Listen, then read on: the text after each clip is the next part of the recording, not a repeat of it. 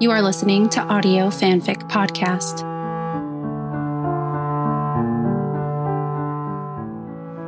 Cookie Love by Baroness Blixen on AO3. Rating General Audiences.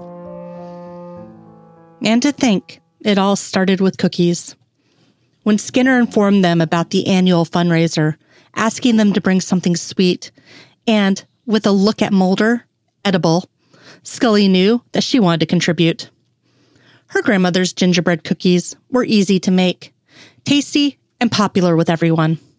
Mulder mumbled something about store-bought cake, and it was the perfect opportunity.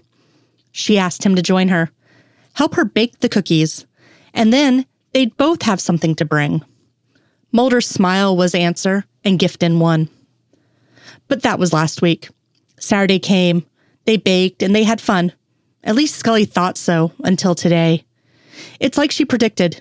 Everyone loves the gingerbread cookies. What she didn't take into account is that people would love Mulder too. Families gathered around him, as if he were the main attraction, while children pointed at his ridiculous Christmas tree tie.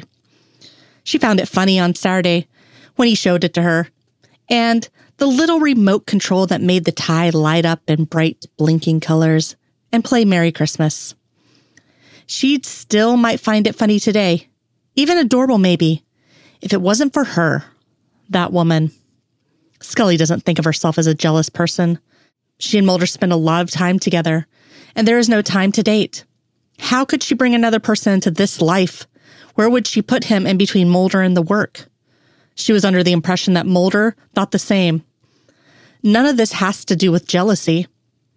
She's watching him now, grinning, that handsome smile while that woman touches him.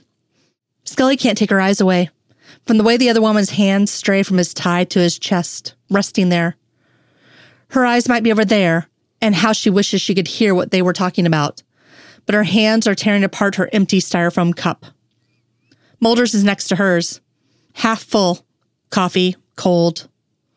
She is Mulder's type, this other woman. Scully has never seen her before, but it's not surprising. Mulder is enchanted with her. A tall brunette, her hair long and flowing past her shoulders, the face of someone who's been admired before. Scully watches, can't do anything but sit here and be the spectator.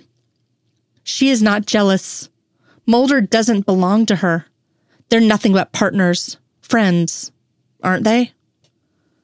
On Saturday, when the cookies were cooling and the dishes were done, and after they'd ordered from their favorite Thai place, they just sat together. I don't know about you, Mulder had mused, but it's a Mulder tradition to have at least one bottle of wine when working in the kitchen. So they had a bottle of wine. Mulder lingered in the doorway after, his face open, his lips, too. She ushered him out with a hand against his chest, forcing herself not to dig her fingers into his shirt and pull him back inside. But that was Saturday. Today, some other woman's hand is on him. It's her right. Scully never claimed him. She takes a sip from Mulder's coffee cup, not caring. He obviously doesn't. Not about his coffee, not about her. The cold, stale taste makes her sick.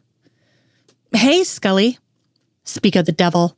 He slumps into the chair next to her, and it scrapes across the floor loudly as he moves it closer to her.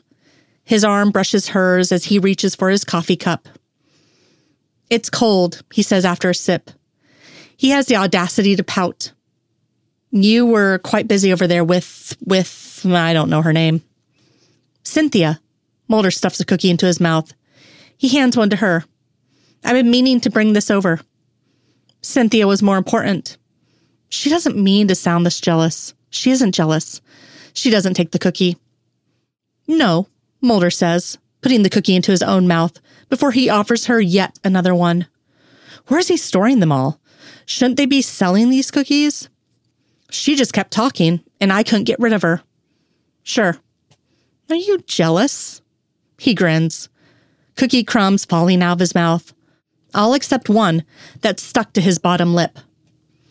What a stupid question. She can't stop staring at the crumb. She wants to taste her favorite cookie from his mouth. You didn't answer it, though. Still grinning, proud of himself. Still sporting that crumb. She just has to. She reaches out and touches his lip. The cookie crumb gone. Mulder's grin disappears for a short moment. Before she can move away, he kisses her finger. I don't care about Cynthia or any other woman in this room or anywhere, Scully. Here, have a cookie. We made them. In his palm is a perfectly shaped heart. She takes it, watches him as she puts it into her mouth. They're good, she says, and he nods. They are. We are. He's right.